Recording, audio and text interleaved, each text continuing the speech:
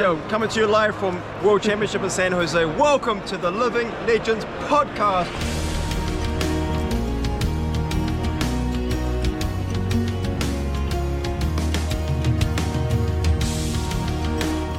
How's it going, everyone? And welcome back to another episode of the Living Legends podcast, a weekly Flesh and Blood podcast where we talk about all aspects of the Flesh and Blood trading card game.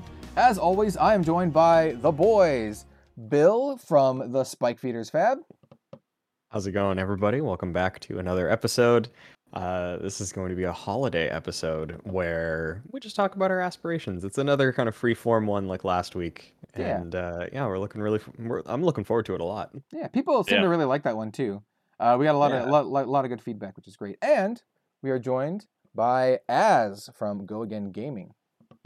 Hello, everybody. As you can see, I'm in the bar, just chilling out with Azalea there and Briar. Everyone's having a great time, and we're gonna have a little drink as well. Oh, dude. Oh, now I feel Happy holidays, everybody. I feel ill prepared. I need to go get a drink later. Though for me to peel back the curtains a little bit, it's only like 1 p.m. It's only getting closer to 2, and for Azz, it's a little bit later in the day. I think. Yeah, it is. Yeah, about 10 o'clock here, 10 p.m.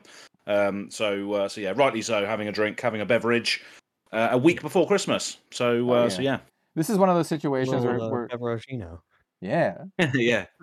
It's one of those situations where folks will say, like, you know, it's 5 o'clock somewhere. Well, it's literally Exactly. 10 o'clock where Azz is. So I can just Yeah. I can just go pound a drink and be like, yeah, it's 10 o'clock. Yeah, It's 10 o'clock. Yeah, It's not 10 2. o'clock. Yeah. That's not 2. I'll get a drink. So we're gonna do like a UPF live stream after this. I'll get a drink for that. How about that? Yeah. Sounds good. Sweet. Yeah. And Oh, like, Cal in San Jose was drinking a drink called Phoenix Rising. oh, it was so from- tasty. What even was that? I can't even remember even what that was. I don't remember, man. It was really good, though. I'll say that. Did it have triple sec in it? I don't remember. It was really good. It was really tasty. So I got multiple Phoenix Risings, and then I got the Mana Potion. Which like the blue one. It wasn't as tasty though. It was pretty strong, but it wasn't as good as the Phoenix Rising. Phoenix Rising was quite. So it was quite strong. It was quite strong. It was like it had like soju or something in it, didn't it? Like proper strong. Yeah, for sure.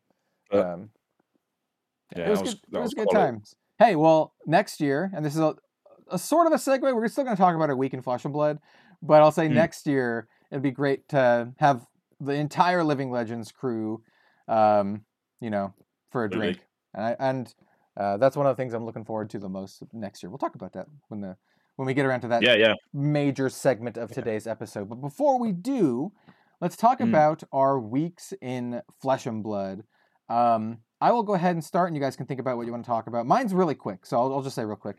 I've just been building decks and doing my normal stuff, like making YouTube videos, thinking about various topics. I have been fine-tuning my No Fuse Lexi 2.0 list, which is it's a Blitz Lexi list. It's a new version of the list that I took to the Calling Las Vegas and the team calling.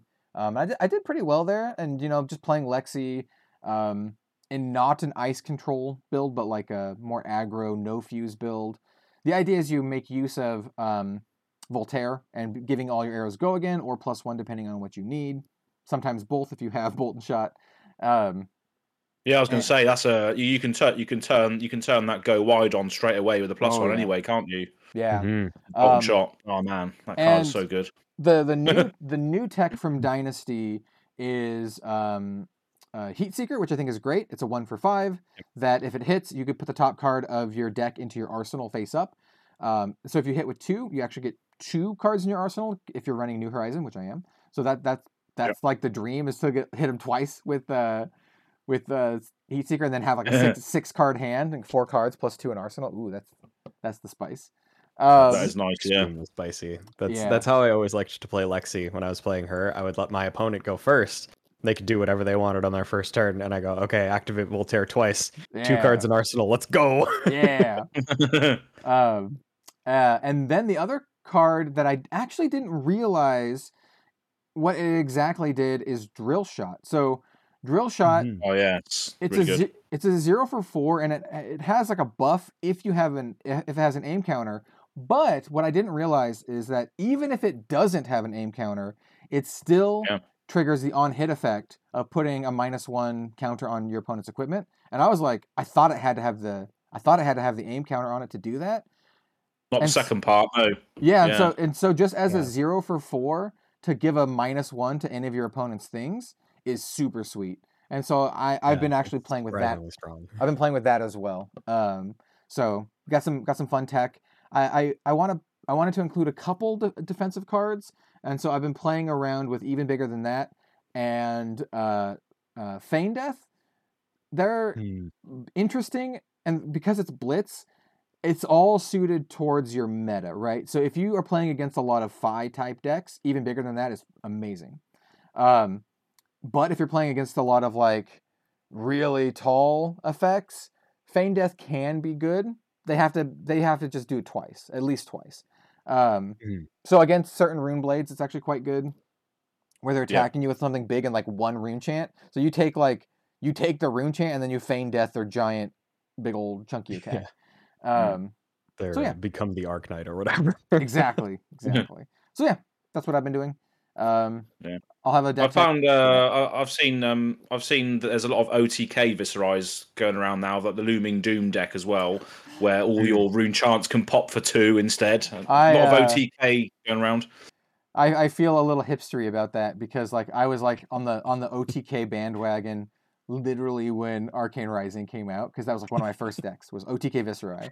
But it was like you've been waiting for this moment. It was very, very simplified, and it's had a couple iterations. But the old school way you did it was you just build a bunch of rune chants, and then you play Slogism, Arknight Ascendancy. So it's like Slogism, 11 dominate, plus like a crap load of rune chants. That was the plan. And now you have all this newfangled stuff. At one point you did Bloodsheath Skeleton and Sonata.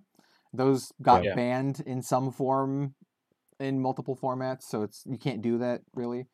But it was too good. But and there's like Spellbound Creepers, which is also kind of gross. So anyway, I'm down for it. Down for the OTK Viserai. And I'll Feign Death your big old stupid attack. It's what happened to me. It's what happened to me in Arcane Rising. It's what'll happen if you play against my Lexi. So yeah. Anyway, let's. Speaking of Ranger, we'll pass it off to Az. Az, how about your week? Your week in Flesh and Blood. Yeah. So my week, for people that are tuning in to Go Again Gaming every week, I do Tuesday and Thursday live streams now, and obviously I play Azalea exclusively on those live streams. And speaking of Feign Death, I actually won a game against. There's obviously a massive focus on dash at the moment and just boosting everything has Go Again. And last week I actually died to a maximum velocity. So I was playing a fatigue game plan. I always run like 69 cards way in my deck. Nice. I always run a huge deck, and I got to the point where I fatigued the dash out, and they had like three cards left in their deck, and I had about 29 or something like that. And I was like, yeah, this is easy. I've won this. And they came in right at the end with a maximum velocity, which just killed me, just outright. And I was just bamboozled. I was like, for goodness sake! I thought I had him on the ropes there. I was running the fatigue game plan really well. I think that's what you kind of have to do against the boost dash, because you know that they're just going to be leaking damage no matter what you block.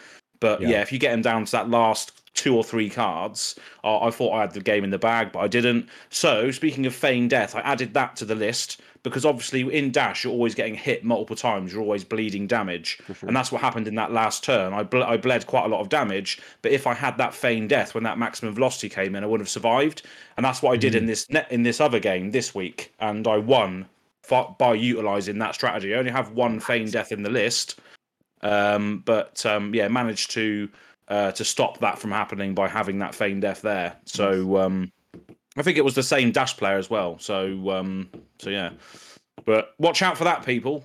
But just thought I'd get on the Feign Death train. I really hope Azalea gets eventually. I mean, I really like the new Great Bow, But I really wish she had a bow that also you could do at instant speed, like Voltaire, because like that's one of the reasons I like Feign Death and Lexi is that I don't feel like I'm wasting resources because Feign Death costs 1 to play, so I could still like pitch a yellow Feign Death and still activate my bow to get some value out of that resource.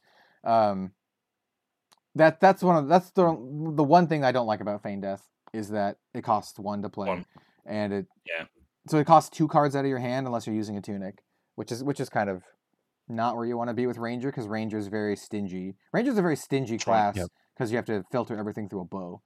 Proper stinge, yeah, but proper stinge. Yeah. That's another thing I'd like as well because I always like I used to have all of the take covers in my deck, every single one, blue, yellow, and red, for the sheer reason that if you go second, what you can do is you can play a take cover to block whatever they're throwing at you, maybe bleed some damage, but you reload a card into your arsenal. So when it's your turn, when you have the when your opponent can't refresh their hand, you already have a 5-card hand because you drew up and you've got a card in your arsenal. And you, similar to Voltaire, you can do that, right? You can put something in your arsenal on your opponent's turn and then crack back with a 6-card hand or a 5-card hand because you've already loaded at instant speed. Yeah, I mean, like take cover, like it's always been great too because you can take cover. So you can, if you have a heavy block turn, you can block a bunch, take cover, and then arsenal a 0-cost arrow at least. So you can still fire something off. Whereas otherwise, if you had a 1-card hand and it's an arrow, I mean, good luck. Like you have to filter it through your bow. So unless you're running like Redliner, or if you have like a tunic or something, like you can't shoot your arrow at all, even if it's cost 0, which sucks. Yeah. And even in my deck as well, you can reload something like a snatch and still play a snatch out and threaten 4 damage and a card in your arsenal from the on hit. So it is. Yeah, reload is very good. I just wish there was a bow that said reload at instant speed because you could then reload traps in. You could reload other cards in that aren't arrows. Yeah, but I hope they do that eventually. Yeah. Ian has a really cool theory about that, and he really wants there to be like a trap master. And I think that would fit flavor-wise, at least, in Savage Lands. So have like this like big game hunter, trap master, ranger, where they like do that kind of stuff. I think that would be really cool. So hopefully someday. Nice. Maybe traps will be actually playable then. Yeah. And not like I'm not gonna go on trap rant right now, but oh god, traps are trap tirade. Yeah, really. Anyway, Bill, how about you, man? Unless Az has more to say. I'm sorry, I don't want to cut you off, man. Yeah, I was going to say as well. One more thing as well. I got two other things printed this week, which are obviously going to be part of. Basically, if you're in the live stream, you sometimes have a chance to win certain things. Obviously, one of them is the Azalea Cult membership card, which are these things. You can't really see them because it's green screen. Can't really see them. And then we got a new poker chip as well, which you probably won't be able to see either. Yeah, there we go. There's a teaser for you. Oh, you can see the aim part. You can kind of see it. Nice. There's a teaser. Nice. So yeah, nice little aim counter because as James said. James White said that the Sandscar Great Bow is a key piece for Ranger in the future, so probably we're going to see a lot of aim counter matter stuff in Outsiders, I imagine. Yeah, if that's the case, here's like a kind of a freebie, but not something that a lot of folks have talked about. If all of the arrows have aim counters in Outsiders, that means we probably have a new token rarity bow that puts aim counters on, like because it just you just have to have one for like limited. That works. It has to be accessible, Yeah. So, just a thought. Yeah, you can't just be running the majestic sand scour, can you? Right. You know what I mean? So. Yeah. So. Yeah. I'll be interested to see. Yeah, that's good. Yeah, that's interesting. Yeah, didn't think about that. And for the audio only listeners, when Az was showing off his cool poker chip, you literally weren't missing. Of course. You literally weren't missing anything because it was like blending in with his green screen. Blending out the green screen. And just. If you're watching this, if you're listening to this on audio version, then just go and give the video a view as well. You'll be able to see it. Yeah. That's doubling up, baby. Yeah. Even if you don't listen to the whole thing on the YouTube, just give it a view and it's a lovely old job, really. Yeah. Just comment down below. Lovely old job. Do it. Comment down below. Lovely old job. Comment lovely old job. That's very important. There we go. Oh, that's so good. Yeah. Bill, how about you, man? How's your week in Flesh and Blood been?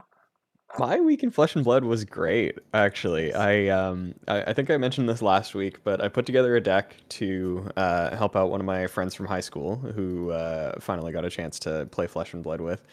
He wanted to play Lexi, so I put together a Lexi deck for him, and he was able to play in our local tournament that we have on Mondays. And he had a good time. I ended up going 2-1 with Aggro Prism. Nice. I did the thing that my deck does, which is prey on round 1 because people just don't expect it. Yeah. And then always in the like 1x bracket, or I guess it would be the 1-0 bracket, that's where all the guardians and brutes live. So my deck immediately dies. Yeah. But yeah, so I was able to go 2-1. They had a good time, and then ended up basically converting one of our other mutual friends. He was like, "Hey, so when you and my friend's name is Mark, when you and Mark were talking about Flesh and Blood the other day, kind of sounded interesting." Yeah. So we got together on Thursday and hung out and played some Flesh and Blood, and I built a dash deck for my one friend. And then my friend Mark, who had Lexi, and then he also wanted to try out Dorinthia. So I was like, okay, well, I'll just put together some like starter version decks for these, and then we can try them out, and you guys can just have them. Like there was a couple goodies in there, but it wasn't anything too crazy.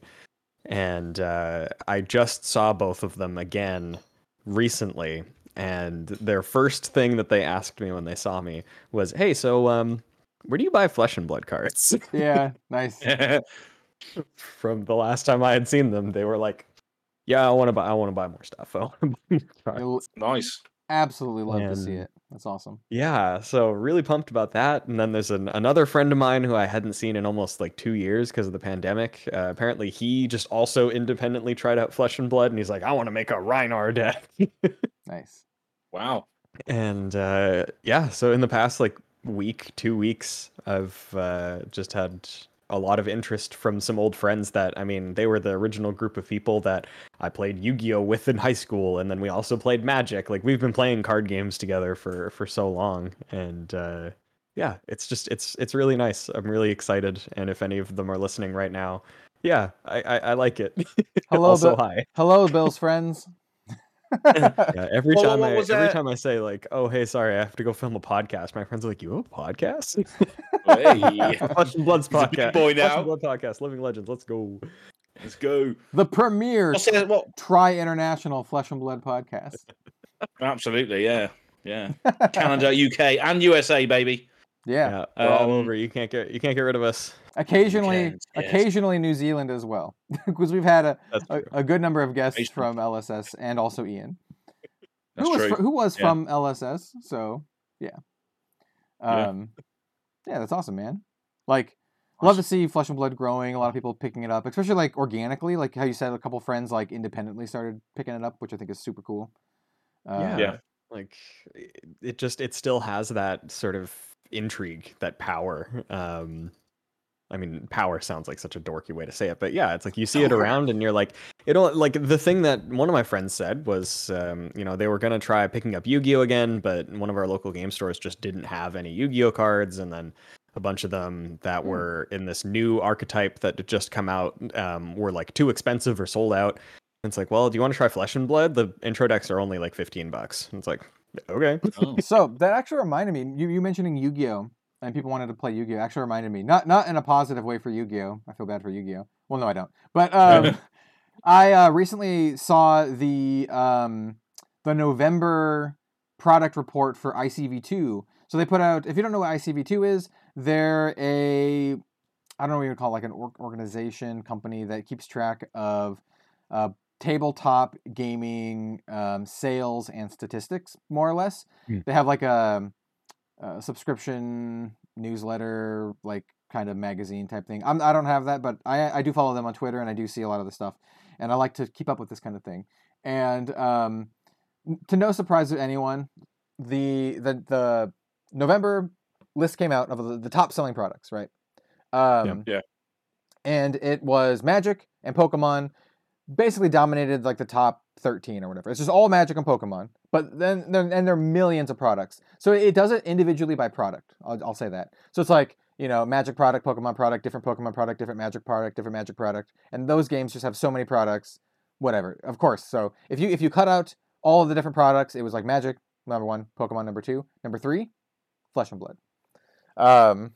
Flesh and Blood was it was like Magic, Pokemon back and forth until you got to Flesh and Blood for Dynasty. So one product, just only product Flesh and Blood did, one product, Dynasty. Clean, simple, perfect. And then after that, there was, I think, Digimon and One Piece were somewhere like beneath Flesh and Blood. And why the Yu-Gi-Oh thing reminded me of this is Yu-Gi-Oh was not on there at all, even though they released multiple products. So despite having multiple products released, not only did Flesh and Blood push it out, but also Digimon and One Piece. And I'm not saying Yu-Gi-Oh's dead. Obviously, people play Yu-Gi-Oh. It's a very popular game. But what I am saying is that I think Flesh and Blood is maybe making more of a mark than non-Flesh and Blood fans would like to admit. Is what I'd like to say. Yeah, it's got waves. It's going like it's such a good game. Like it's so cool.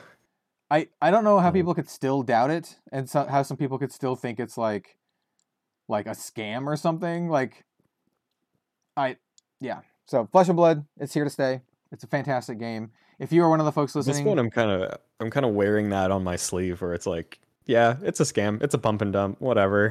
Because all the people who would be willing to believe that are probably people I wouldn't want to play with anyway. Pump and dump. Yeah, exactly. Pump and dump scheme. Sorry to anybody who's listening that does believe that. No, not sorry. You can go. Hey, if you think it's a pump and dump scam, you can go back to buying your 12th secret lair for the year. All right, and just have fun with that.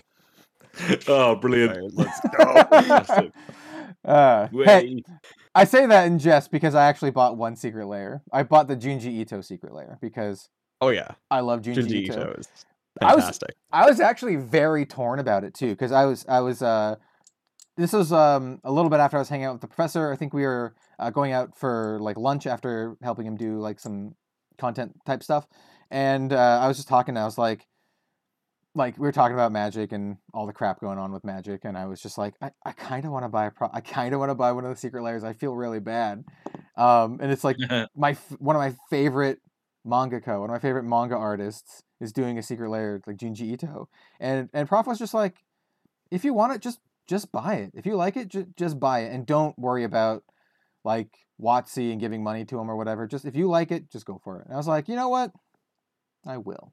And so I did. Yeah. I did. And not only that, I think it was not that much more expensive. I bought the other manga artist one too. So I bought the Junji Ito one, and then I bought the other one who does the Metal Gear Solid art. I forget his name. Oh yeah. So I bought the two weeb ones. Because, I love a good weeb. Of course. Yeah. Absolutely. That's the only Magic product I've bought in a while. Actually, Az and I bought some to play a little bit. Yeah, wasn't it the Warhammer ones? We did play the Warhammer ones, which were pretty fun. Yeah. But anyway, back on track. So it was surprising for me to have Yu-Gi-Oh! To see Yu-Gi-Oh! Not in the list at all. Not even show up in the top. It was 20 or something. Or maybe even more than that, 30. I think it just speaks to how the tabletop and TCG industry is changing. And it's not how it was. It's not this thing where Magic and Pokemon and Yu-Gi-Oh! Are these immutable entities that can't be moved. And I think we'll see more of that going forward too. So yeah. And I think there's just a lot more there's just a lot more choice now, isn't there? If you want to have an anime card game, there's a few to choose from. If you want to have a high fantasy card game, Flesh and Blood is probably the only one until Sorcery comes out. But again, that's a completely different experience because it's more board gamey, more splashy. Yeah, so these card games do have to hone in on what they want to do. They can't try and be somebody else because somebody else is already there in the space. Yeah. So. And folks will see this on my channel already because it'll go up on Sunday, so it'll be a couple days from the time of this posting. But I have a Battle Spirit Saga video coming out tomorrow, and one of the big focuses that they want to do is have a very robust tournament scene. And I think that really isn't a thing for anime-style card games right now. And Battle Spirits, this is a reboot of the Japanese game that I think it had a limited US release, but it's basically a reboot of one of the most popular games in Japan that's been around for years and has like 60 plus sets in Japanese. Wow. So it's kind of like a big game coming over, and they have $1 million tournament season. So they're kind of like the same that Flesh and Blood is putting out. So they really want to come on with force and be like, hey, we want to be the competitive anime game. If you like this kind of stuff, if you're a tournament grinder and you want to win some money, play this game. And I think do they have Japanese language as well then? Japanese language products as well? So Battle Spirits already exists in Japanese. It's still around and it's very, very popular. So this Battle Spirits Saga is kind of like a soft, well, not really a soft, it's like a reboot for the Western market. So it does have a little bit different mechanics. Mostly it's the same. But it's a reboot so that everyone is on the same playing field for this big tournament season that they have kicking off. So it's all fresh for everyone. One of my really good friends, who's another content creator, it's like one of his favorite game systems of all time, which was honestly what sold me on it and made me actually take a look at it. So like the whole point of this is like what they were saying. I can't remember if Azz or Bill said this, but the landscape is changing, and if you can find a good niche, then I think you can really get some traction there, because a lot of the big card games are leaving it up like there's a lot of space to fill in, right? So well, because the titans of industry, as they currently are, have kind of just allowed themselves to get too comfortable, because for the longest time, like Magic was absolutely a god of the space, because it's like they couldn't do anything wrong. They would always have people, gods don't bleed. But it's like at some point in the last 5 years, they've started making decisions where it's like not everybody's onto these, and they're sort of losing their footing here. Again, this isn't like slander for Magic. This is like just how I'm feeling about it, but also from what I've seen. And then that just kind of allowed the space to have enough, I don't want to use the word space again, but have like enough of an opportunity for other games to sort of fill that niche. And so we have seen the boost in that, where it's like there's the new Digimon game that people are really into. It's a fun game. There's as however you want to feel about that one. What was the one with the cryptids? I've already forgotten. MetaZoo. That was a big thing. Like objectively, it was a big thing. It was popular. It was being sold at my local game store. Like it was a thing. And then now we have Flesh and Blood, which is like topping lists of like, this game is good, this game is sick. I think Flesh and Blood is like the harbinger of this new wave of games. I think it's proven to people that like a new game can like succeed if it's good enough.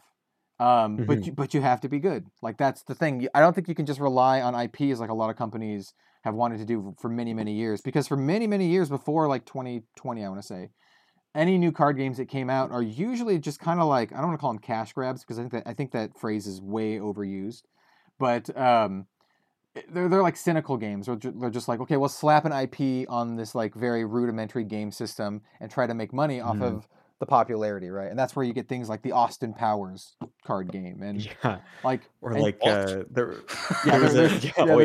was a tie-in.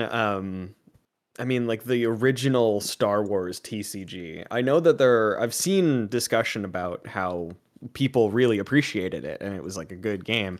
I think objectively it wasn't a good game. Most of those games that are ties in, where it's just like screen grabs of like a movie, like just a scene from a movie, all of those feel so disingenuous to me. Like none of those feel like the game is being built because the game is good. It's being built because it makes money. I've always felt very strongly against screenshot art is what I'd like to call it, because like anime card games are very guilty of this too. Weiss Schwarz is like the biggest offender, where they literally just screen grab and like every anime in existence. And to me, this is just me being like an old fart in the gaming TCG space. But like when I see a new card game, and if it has like the new X IP game or whatever, like One Piece for an example, I'm just like, I sleep. Like, yeah, I'm like, I don't care. Like, I know a lot of folks who watch this channel, and a lot of folks on my Discord are really enjoying it, and that's awesome. I will never gatekeep anyone. If you want to play, everyone's welcome in the community. If you want to play whatever card game you want to play, if you want to play MetaZoo, if you want to play One Piece or whatever, I think that's awesome, and I actually encourage it. The fact that people want to play card games at all, I think is amazing, and I think the card game community should really be more open about that in general, because we're a niche hobby, right? We don't need to gatekeep folks in our own hobby. But at the same time, for me personally, I'm just like, I can't be bothered with IP stuff, man. Especially if it uses screenshot art. Especially when there's so many like really passionate indie devs who are like giving it their all, sometimes literally all of their money and time to make these games. Like Flesh and Blood, we have a story of like James White literally like sleeping on the office floor because he had to like mortgage his house for Flesh and Blood. Like that level of passion to try to make it. And that's like that's also just another important distinction for me is like if you enjoy like say the Star Wars TCG where it's all the screen cap art and stuff. If you enjoy the game, that's not what I have the issue with. The thing that I have the issue with is the game itself, like the reason that the game exists, but people can find joy in so many things. And like that's I'm not trying to invalidate that. Oh yeah, for sure. It's one of those things where like I said, I just think if you're into card games at all, I think that's awesome. But like for me personally, like, and this is all in the companies too. I'm like, especially like the big companies, like stop being so greedy and lazy. Like when these other small indie games like Grand Archive, like Flesh and Blood is a bigger indie game, but like Grand Archive, small indie game, Sorcery, small indie game. They have like original characters with hand drawn art, like in the case of Sorcery, or original commissioned art. That's expensive. It takes a lot of time and a lot of money to do that. And if these indie games with like, shoestring budgets or just kind of doing it on their own can do it, then like who has One Piece? Bandai. Who has what was the other one? Well, these games, like, come on, like you can afford to like commission some art. Like, come on now, like to make people your game. People would love to make art for a One Piece game. like I know they do. I know there's a little huge bit, fan base. It just feels lazy, and it feels like they don't care as much. Yeah, I'm sure the devs, the people who are like making the mechanics, they probably care because they're probably spending a lot of time on it. But like, I'm pretty critical on that kind of stuff. Especially like I said, when I see games like Flesh and Blood and Grand Archive and all these Grim Path recently, these games with like this beautiful original artwork. I don't think big companies have an excuse anymore. Like, if these small just want to. They just want to capitalize on nostalgia, don't they? Look at Disney Lorcana, If someone brought out they've already done this like LCG style game, but like if they brought out a Marvel TCG, they know they're going to make loads of money because people already know the characters. It's a lazy way of doing it to a certain degree. Yeah. Whereas these game companies like Grimpath or other TCG companies that are just making new characters, new art, that we've never seen before, that invokes another feeling entirely. It's like, oh, what's this? This is a new character. I can get behind this, but yeah, so many things, like even the movie industry is just rebooting, rehashing, redoing things all the time. Games as well. People are relying on IPs too much these days. And it is starting to show. Yeah, 100%. And so like I'm way more keen to check out like a brand new thing. Sometimes, there are a lot of them, I'll be honest, like what a lot of people say, a lot of them are hit and miss, right? A lot of the card games that pop up on Kickstarter, most of them will fail. I would probably 90+% of them will not fail for multiple reasons. But some of them will probably succeed for other reasons as well. And I'm more interested in just checking those out in general because Yeah, like I said, I can really tell if a game has a lot of like passion and like thought behind it, rather than just like some suits in a business room where like, all right, what's popular right now? Oh, card games. Card games are really popular in 2021. All right, we need a card game. Print it. Like, do Let's whatever print we some have. money. Yeah. They're like, there's a good example of this sort of guys in suits capitalizing on stuff. It's I don't even remember what it was called, but it was the Magic ARPG. Yes, I know. I got into the beta wow. for that because I was excited. I did too. I was like, oh, a Magic. This is when I was a little less cynical on Magic. I was like, oh, a Magic RPG like Diablo sounds awesome, and I was like, this is sweet. And I played it, and I literally played it for maybe like a couple hours, and I'm like, I'm really bored. Like, I tried so hard to like it. This doesn't even feel like Magic, even though there's like, hey, there's Rel Zarek. Okay, bye, Rel Zarek. Now I'm fighting some generic things. They don't even look like Magic enemies. They're just like random, just crap. It's just like, I'm a random plant monster. I'm a random whatever. It's not even like iconic Magic things. It's not like a Shivon Dragon comes down, you fight the Shivon Dragon, or like a Sengir Vampire or Angel or Sarah Angel. It's just like you're fighting the plants in the background of the city of Ravnica. It's like, okay. Yeah. I could tell you more names of like Diablo enemies than this game, and like in Diablo there's like the little fallen who go like Rikadishu, and then they like summon them.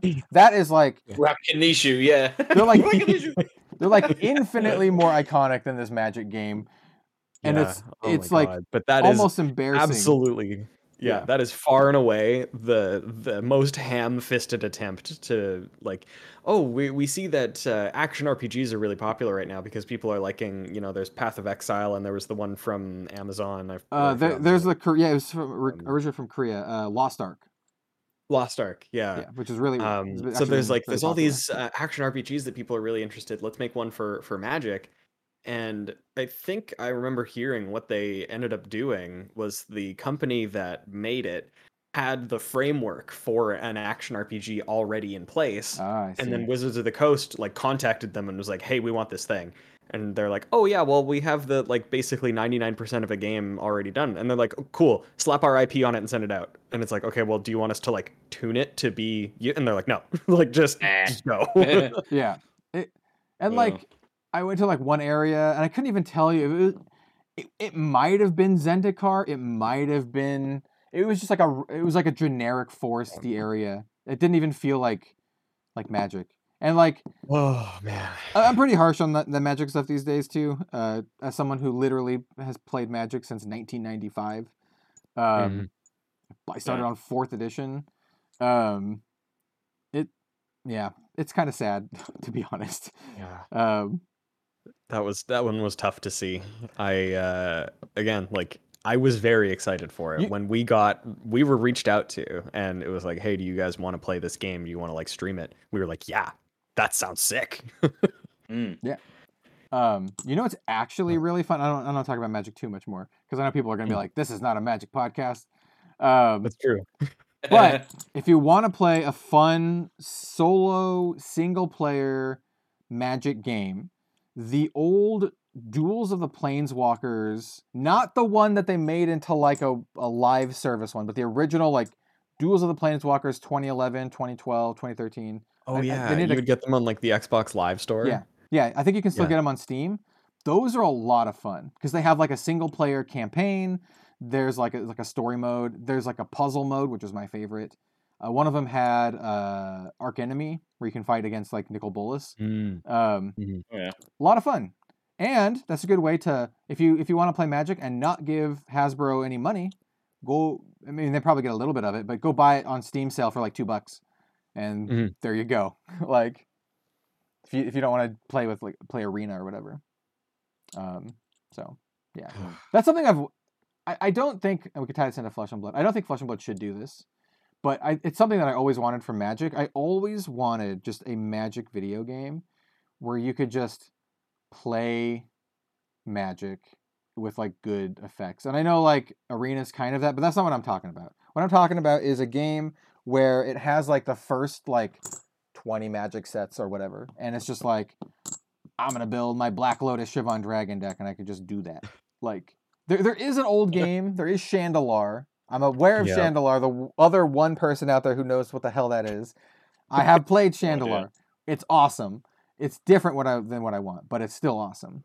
I like Chandelar in a very like it's just a very like you found your dad's old laptop kind of way. Micro Prose game like from the early 90s. Anyway, that's good stuff. Let's get back on Flesh of Blood. Let's get back on Flesh of Blood. I think the whole point of this is, to cap it all off, is that Flesh of Blood is doing great right now. And it's carving its own niche that is, not just that, it's carving its own niche and also making way for other games, which is super important. So, that obviously is good because we love Flesh and Blood, but also helps us go into the next topic, which is we're going to talk about next year, 2023, what we have in mind for 2023 personally, maybe what we hope to see from Flesh and Blood in 2023. We do have a small roadmap, and all of that kind of good stuff. I do also want to talk about UPF in particular as well, and I think it will relate into next year. So let's talk about UPF real quick before we get into this. I think it segues nicely.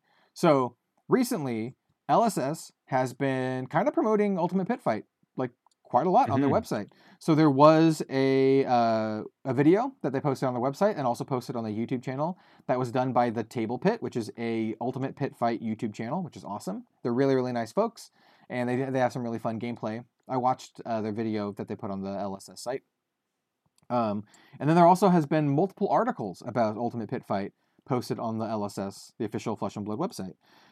So what that tells me is that not only is Ultimate Pit Fight something that Legend Story Studios is aware of, but it's something that they are actively pushing. And I think that's really good because I personally love Ultimate Pit Fight. It is one of my favorite ways to play Flesh and Blood. And I genuinely think that it could be a format for a lot of folks who are frustrated with like the tournament scene and people being really spiky and all of this stuff. It could be a great way to play with friends, a great way to play socially. I want to use the word social instead of casual, because you can still be a little sweaty in Ultimate Pit Fight, but it's also like a very casual format. And I think it's good. And I think it has the potential to be one of the most popular formats in Flesh and Blood because of those reasons. The same way that Commander is one of the most popular is the most popular format in Magic. I think Ultimate Pit Fight has that opportunity for Flesh and Blood. And it's not like, I know some folks can see this as like, oh, maybe they just want it to be Commander. I don't think that's the case because I know some folks who work at LSS who have literally never played Magic, like Ian Kenderdine, literally never played Magic a single time in his life. In fact, he's like very opposed to it. He's one of the people who helped come up with Ultimate Pit Fight. So it's not something that like it was come up from someone who's a fan of Commander who just is making an analog.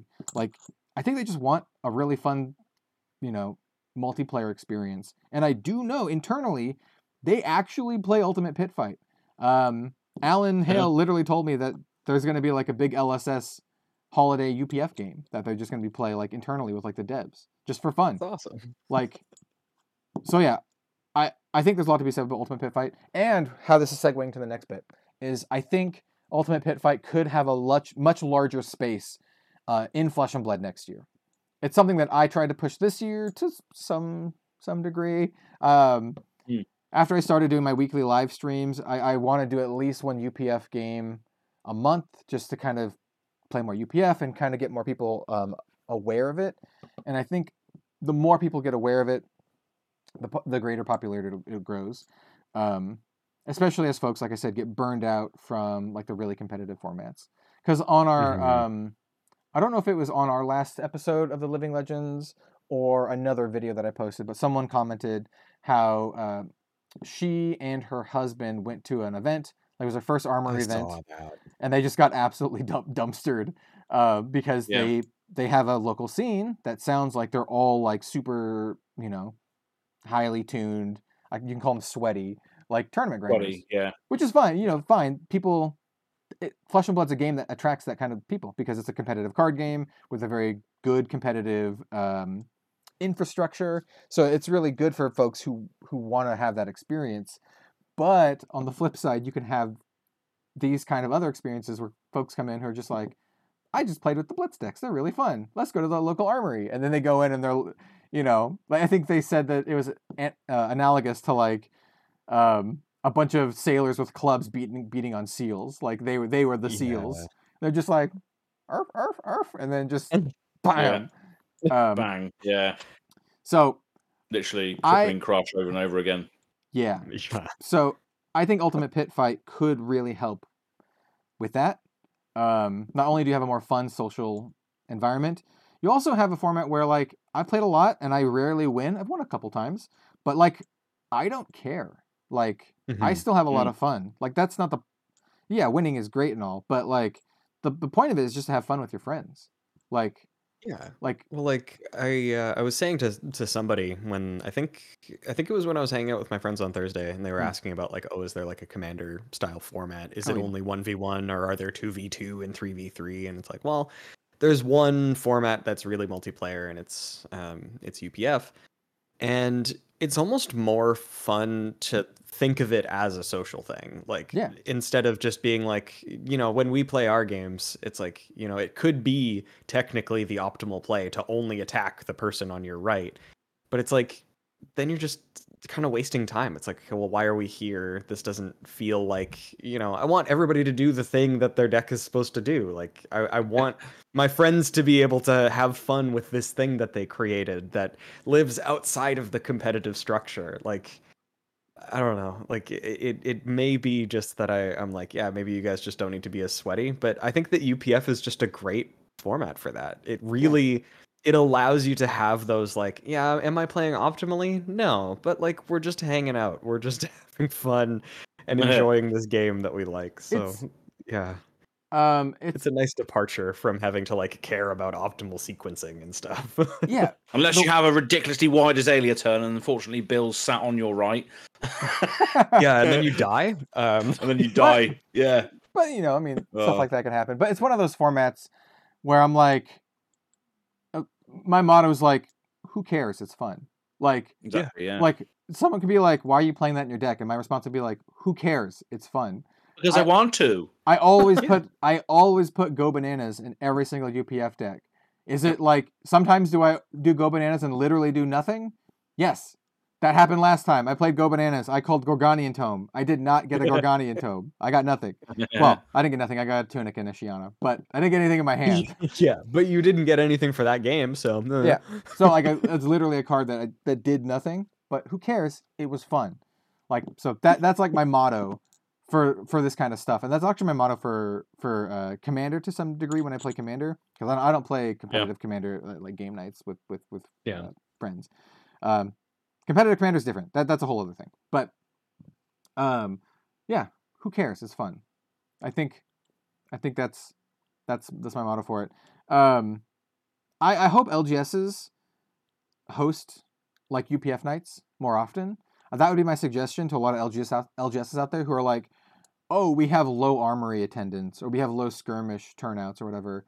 Try hosting like a UPF or Commoner night. I think those would be fantastic. Commoner, because it is fun. It can be very competitive, but the barrier of entry is like $10. It's like almost nothing to make a deck. On the ground, the barrier is so low. So like people can come and they can be competitive, but they don't have to have 3 Command and Conquers, 3 Enlightened Strikes, Vandal Spring Tunic, all that kind of stuff that people talk about being expensive. So you can play Commoner and have fun. And I would also like LGS to be able to do this with proper support from LSS. So like in an ideal world for me, this is looking to 2023 and beyond. I would love for LGSs to be able to be like, okay, tonight is UPF night, and here is our pricing. Literally everyone who plays gets this. You all get this promo card, no matter what. So like, it doesn't matter who wins. That's not the point of this. So the point is to have fun with the community, the fun with friends and Flesh and Blood. So like, I don't think UPF events should have winner-based pricing, or at the very least, I don't think it should have winner-based exclusive pricing. Maybe the winner gets like a bonus thing. Maybe they get like I don't know, some booster packs or something. I don't know. But like I think it should be like a game night, and then like everyone just gets the promo. Like everyone gets the foil, hero or whatever the hell the promo is. Yeah. I think December is a fantastic time to do that sort of thing because I mean the prize kits even are just the shitty Christmas presents, if I remember correctly. Yeah. So like there's just a ton of those to give out, and there isn't really a thing to shoot for. There's not like an exclusive cold foil. So it's like, I don't know, we could just have fun while we have sort of like an off month for like competitive stuff and whatever, and that's not necessarily a bad thing. It's good to have that break to not burn out. Yeah. But yeah, that's why they're promoting it as well, isn't it? It's why they're promoting it as well. It's just like, this is the season to be jolly, Yeah. Just play with your friends. You can play this game. This way rather than just 1v1 cutthroat combat. You can also play the game like this. I mean, yeah. And just like logistically speaking, I honestly think that's how Flesh and Blood really grows. Like as a game, as a community, I think leaning more into stuff like Ultimate Pit Fight, I think that's really how Flesh and Blood will truly get a lot of growth. Because I think at some point you're going to reach the cap of the competitive players who are willing to give it a shot.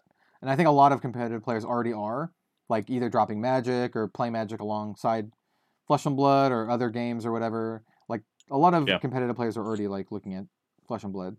What you really need is everyone else.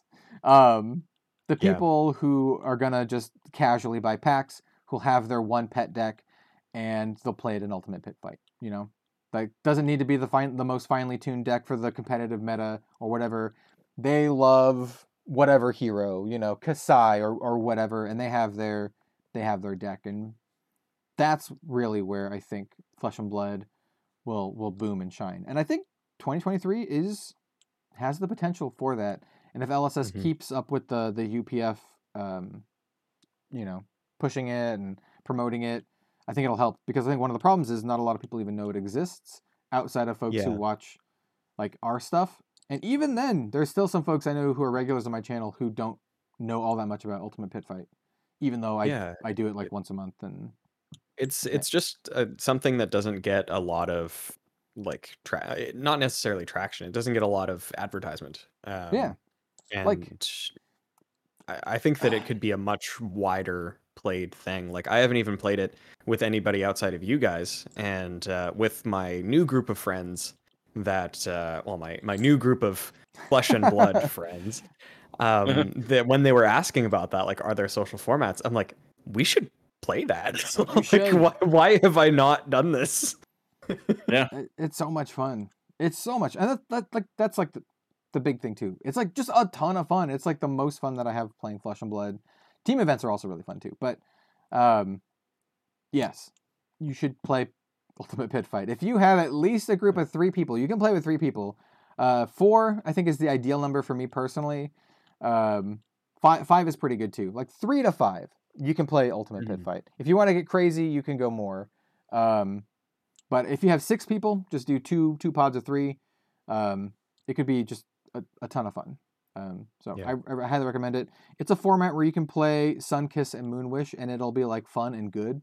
And you play Gorgonian Tome, and it's like you can draw like 3-4 cards off a Gorgonian Tome. Like it's so much fun. It's a format where Defense Reaction Azalea has won. Azz has won. Like with D-React Azalea. Yeah. Absolutely, yeah. If you watch Guardian Azalea. I don't want to spoil too much, but if you watch, I would say in the last 3 UPF live streams that I've done, Azz has won with Azalea, Trap Azalea. So go watch. I'm not gonna tell you which one it is. Yeah. But go watch. It does work. And it doesn't spoil. It doesn't spoil anything because Azz plays Azalea every time, so you can't be exactly. Yes, you have to watch all of them to find out which one it is. But yeah. So go ahead. I was going to say, so that another thing, obviously, as well, is obviously people people get into this game. I did, for instance, because you like a certain character that's on the lore page. You know, you go to the website. You're like, oh yeah, Viserai. Oh yeah, Azalea. They look emo. They look dark and dingy. I like those characters.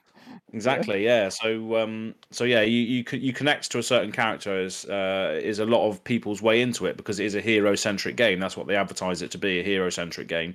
But in the competitive meta, that hero that you are you can't really take that hero to success most of the time because you have to play certain heroes that are in the meta. Yeah, which is a bit of a shame. It's not balanced in that way. Unfortunately, it's not balanced in that way where every hero has a chance against every other hero. There is still going to be strictly better, matchups and all that sort of thing. Yeah. So what I was getting at is obviously UPF is a great way to like gang up on the the meta deck or gang up on the Dromai. Teach them a lesson or two.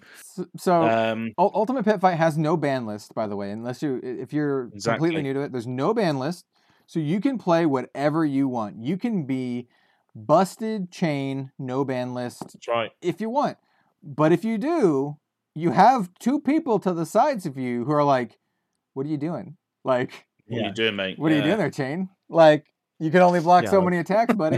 like I was saying, like, yeah, it doesn't feel great to focus one person, but if they're absolutely going off, then it's just like it's a self-correcting sort of thing where it is. If you're doing something that's maybe, I mean, I wouldn't even say that bringing high-powered chain to like a UPF game, I don't think that's a social faux pas or anything. No. But if you do, you will get focused. I want to do that. Like, I literally want to build. I'm calling it heel chain. Like, it's on my list. I'm gonna build heel chain, and it literally has every band. Yeah, every banned card. It's gonna have Drone of Brutality, Seeds of Agony, Duskblade. It's just gonna be as gross as possible. And I'm gonna be the heel, and like that's the idea. Like, I'm chain, come at me, like come at me, yeah. So, I do kind of like that about UPF is that again, it's kind of like socially self-correcting. Good stuff.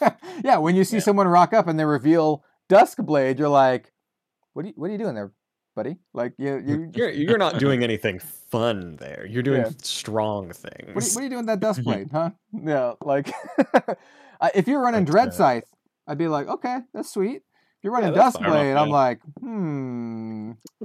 I could attack Genus, what you need over there, or I also could attack Duskblade Chain.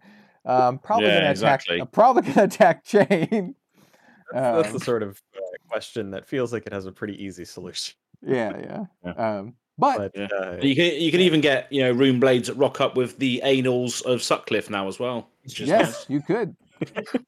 That's why you're reading a book in the club. You can have both anals of Sutcliffe and Sutcliffe's head in the same deck. Yeah.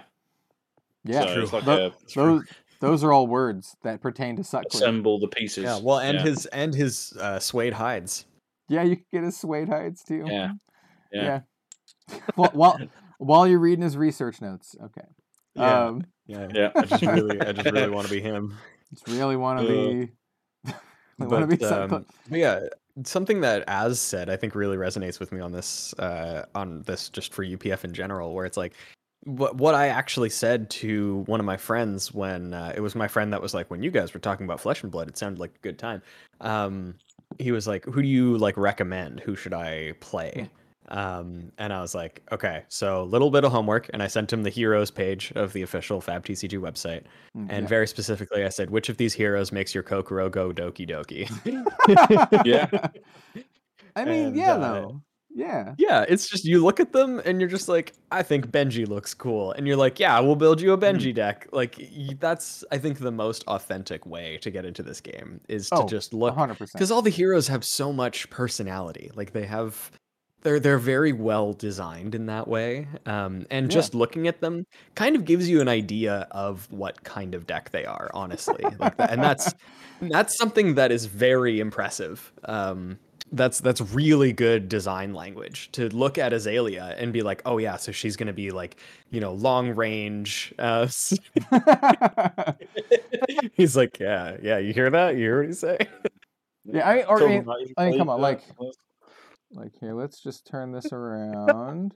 Look at his 4D experience. Look at oh yeah, the 8-foot tall poster of Lexi. This is a. I know it's not actually 8 feet tall, but this is a limited canvas print by Federico Musetti, signed and numbered. This is 2 out of 10. Is that above your bed? Is that above your bed, Kel? Like on your ceiling? This is not my bed. This is not my bed. Oh, right. This is my studio. So it's one of those situations where he has like a bunk bed, so he's only this far away from the ceiling. Yeah. Just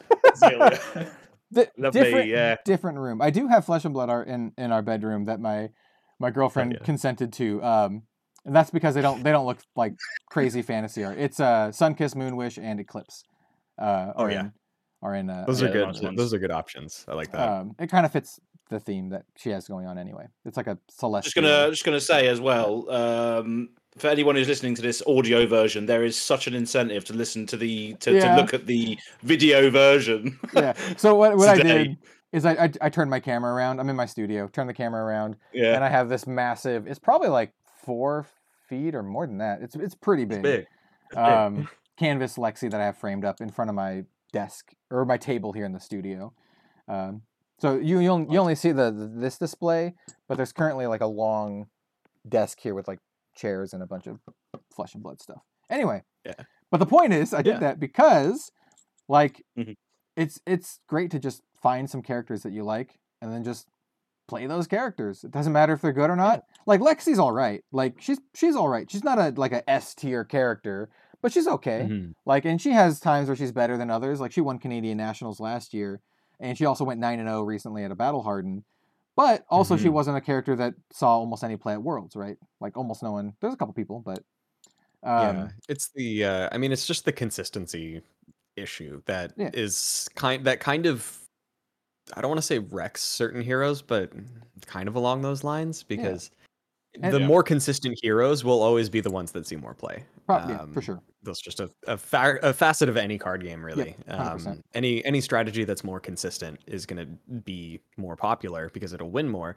But in specifically Flesh and Blood, it feels like it sucks because if you like this hero, like say I don't want to keep like punching down, but Levia, she's the poster child of that, where it's like if you have a stumble turn, there are so many decks that can have a stumble turn and not like just lose the game, but Levia does that. Like if she stumbles, she loses 10 life. Yeah, kills herself. Yeah, that's true. Ridiculous.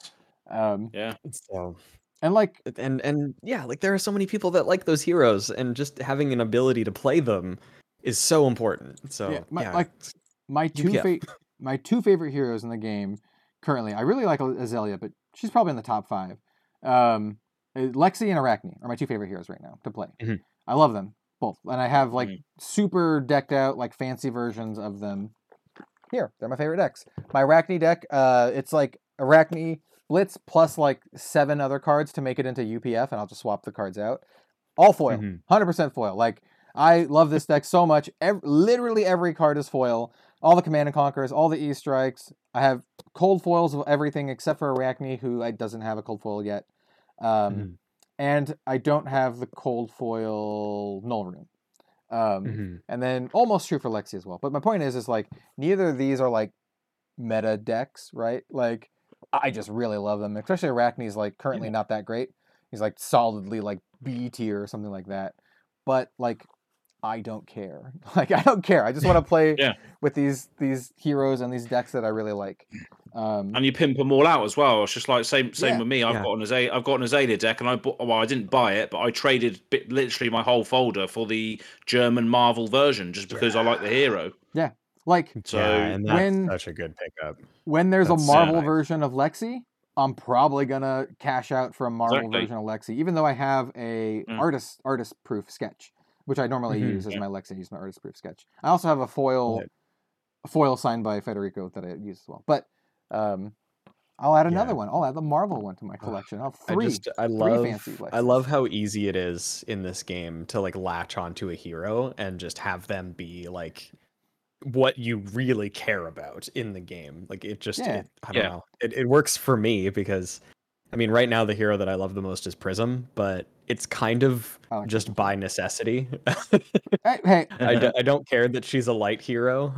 In fact, I would be totally fine if she was just a regular illusionist, except Luminaris. Luminaris is my favorite hero in the game. Luminaris is cool. Like, I mean, I also really like Prism too. I mean, I have you can't see because it's all whited out, but I do have a hand-drawn Prism by Livia Prima. So such cool stuff. Yeah, I love this kind of stuff. But yeah, that I agree. Long story short, I agree.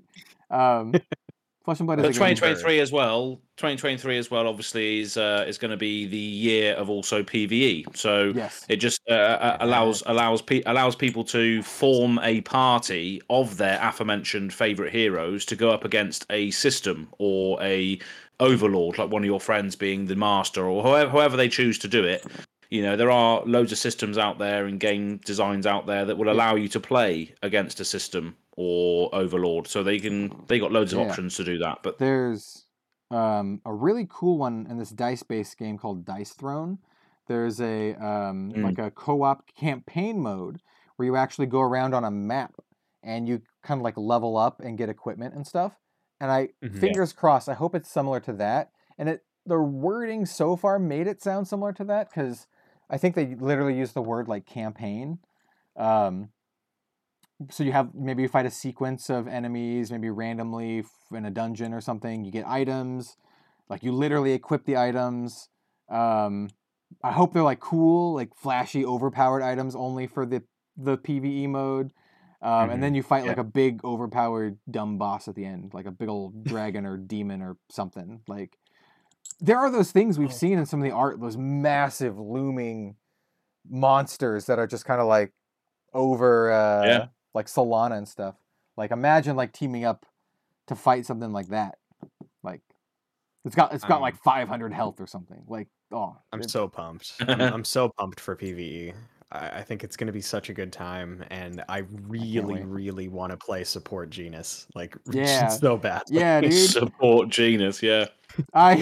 This is slightly shameless, but also not. One of the times I was talking to James White and Worlds was at a dinner, and I was like, I know you can't tell me anything about PvE, James, but if you ever want like someone to help promote it or do anything, just let me know. I want to do stuff with this. I'm very enthusiastic about it. Very, very excited for it. And yeah, so we'll see. I would love to do...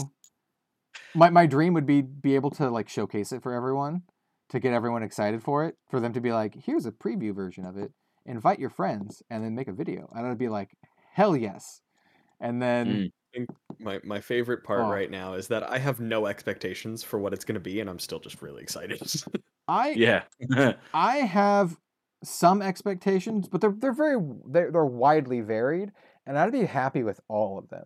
So like I have like the big one where I'm like a campaign with items and that kind of stuff. Like that would be like the pinnacle for me. I think it'd be so much fun. But it could also be like a very fight the boss kind of situation. Like some of the old WoW raid decks for the WoW TCG, where you just like fight Onyxia.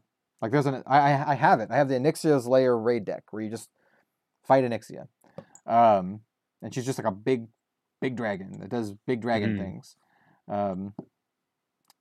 So like I think that would be like the base level for me, and then scales all the way up to like a campaign with like a board, like it's so cool. There's so many possibilities here because it's also a way to expand upon the lore and showcase more of the world. Like imagine it's like a pits themed one because we have the pits coming up.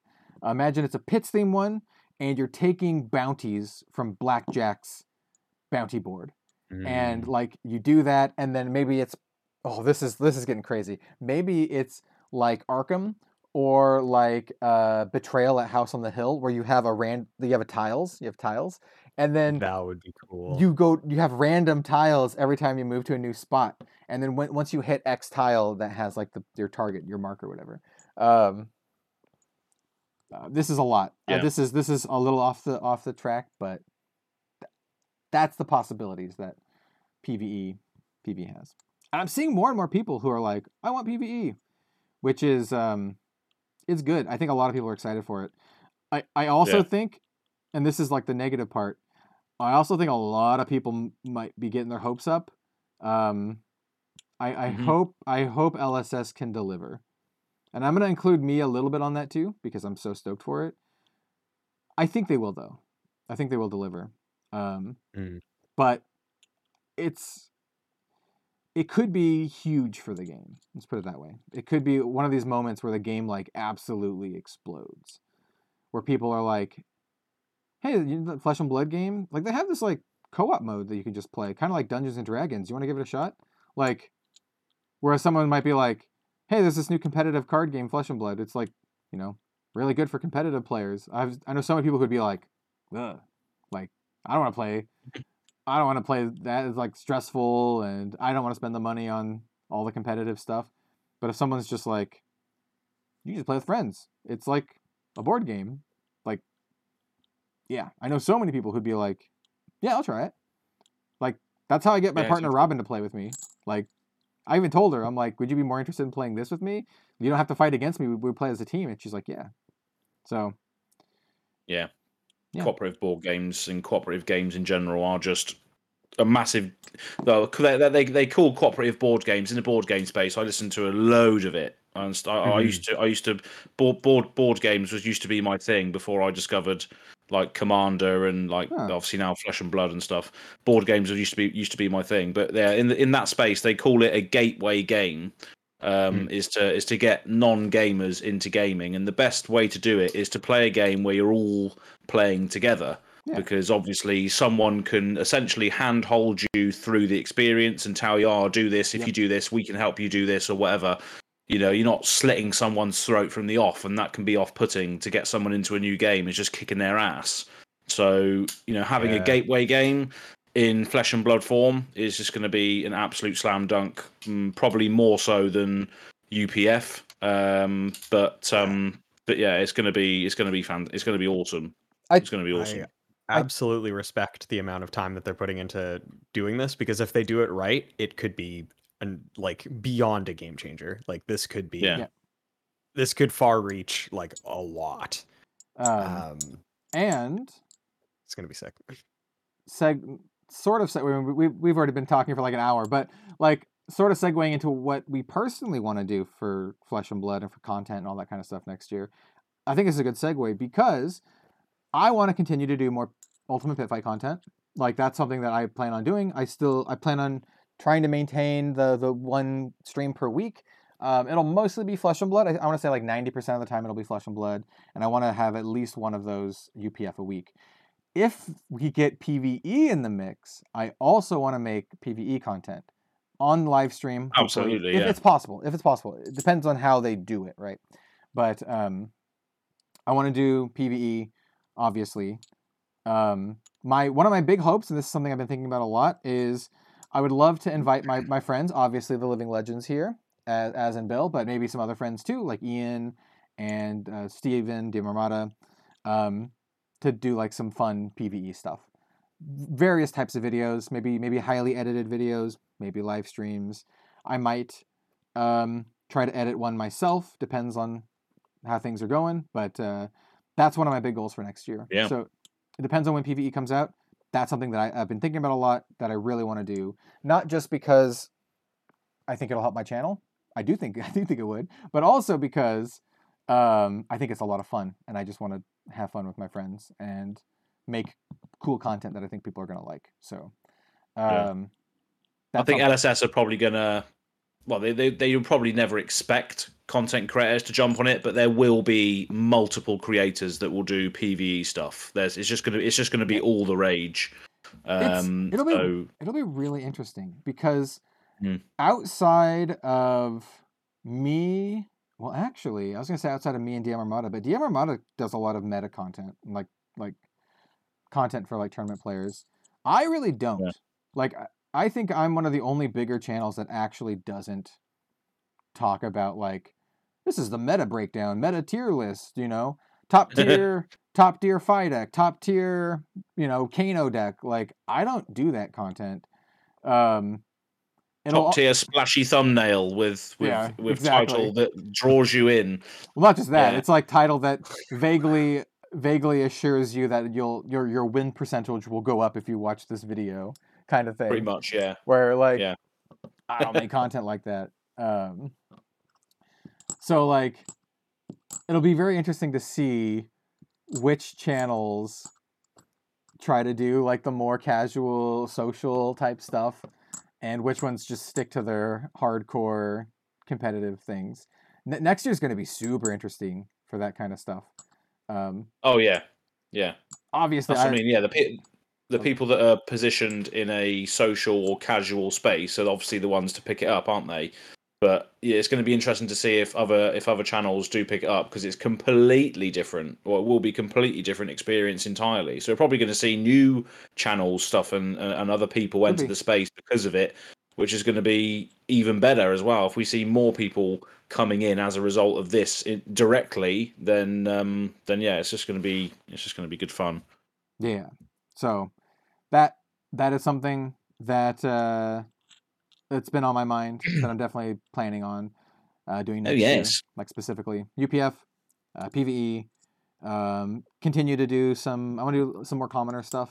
And then like my regular suite of content. Obviously, I have goals. Like it's good to set goals.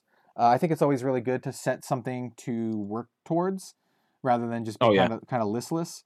So this year for me, it was 15,000 subs. I'm pretty close. I don't think I'll get there, but I think it'll be close. I'm like 14.5 right now. And next year I want to set a goal of like 20,000 is my goal for next year, which I think is also attainable. And like especially with the new products coming out, you know, if you're going to do content on the new stuff as well, it's just going to be it's going to be a good growth year for I think of everybody, flesh and blood who's involved with it is gonna see a big hike again. I think with all the new stuff coming out. Yeah, I mean the last month I've had the most growth that I've ever had on YouTube. Exactly. And that's because Flesh and Blood just kind of started to pick up in popularity. It's slowed down a bit, but it always slows down at the end of the year. And I think next year could be another like really, really good growth. Let's see. Other than that, personally, before I stop talking for a little bit and let you guys talk, I have some other fun things. Well, I think they're fun. Planned for next year. I will try to talk just about the Flesh and Blood ones though, because I do have some cool stuff with Grand Archive coming up next year. Obviously, I have my collaboration card that's gonna be in their first set. I've commissioned my friend and just fantastic artist Hanchu. She does art for Grand Archive. Commissioned her to make a really cool Grand Archive themed playmat with my characters, but they're also in the Grand Archive world. It looks really nice. It looks really cool. Yeah. And then I've recently started talking to Crovius again, another artist friend, but this time a Flesh and Blood artist, and we are designing a new assassin character for my suite of, I don't know what you would call them, Red Zone Rogue fantasy world characters that are loosely in the Flesh and Blood world. And so that should be coming up in February. And due to the price of these commissions, they're really expensive. But I'm happy to support the artists. I probably will only be doing like 1 or 2 more in the year. And I say this all because I want to focus more on my favorite game next year in general, which is Flesh and Blood. So probably a slightly more focus on Flesh and Blood, but still covering other things occasionally. And because of that, probably not too many non-Flesh and Blood themed commissions and that kind of stuff. I have an idea for another one later in the year, commissioning another Flesh and Blood artist that's great, Sylvia. So that's kind of like loosely what I have in mind for the channel. Obviously, I have a lot more that I'm thinking about too, but that's kind of like the general plan. Like things that I want to make, content that I want to focus on. I want to focus a lot on the social stuff. Yeah. And personally, I'd also like to do some coverage at some events again. That'd be great. Talk to some folks from LSS at Worlds, and they literally said they'd like to get me back in the booth. So I would like to be back in the booth and do that stuff. It's a great way for me to actually go to an event and be able to afford it because it's also very expensive. Be able to offset it at least a little bit. And then that segues into my final thing that I think relates to you guys, both the listeners, viewers, and Azz and Bill, and that is the events that I want to go to. We talked about this a little bit last year, but I would love to go. I could probably only afford to get to like 2 on my own dime, to be fair. Like maybe 2. It'll be tough. I want to go to Worlds again. Worlds was like awesome. Like it was so much fun. And I also want to go to world premiere events if they have them. So my hope is that this is like the selfish hope. World premiere event, Uprising or Outsiders, world premiere event / Worlds for the other set, because they're both at the end of the year. So hopefully they do at the same time. I don't know if they would. They probably wouldn't actually because Worlds probably has the limited format for that set. But still. Yeah. That's probably where I'm at as well. Like, I think that Worlds is going to be a pretty important one for me to hit up. Yeah. But also, I want to chase that high of being the first person to pull the Fabled from the new sets. It's so much fun, man. It's so much fun. So world premiere is going to be a pretty good one too. That one's coming up soon. Yeah. If we have it, probably in the next 5 months or whatever. So less than that actually. I'm saving up my my vacation time and spending it wisely. Yes. Yeah, exactly. Same here. Yeah.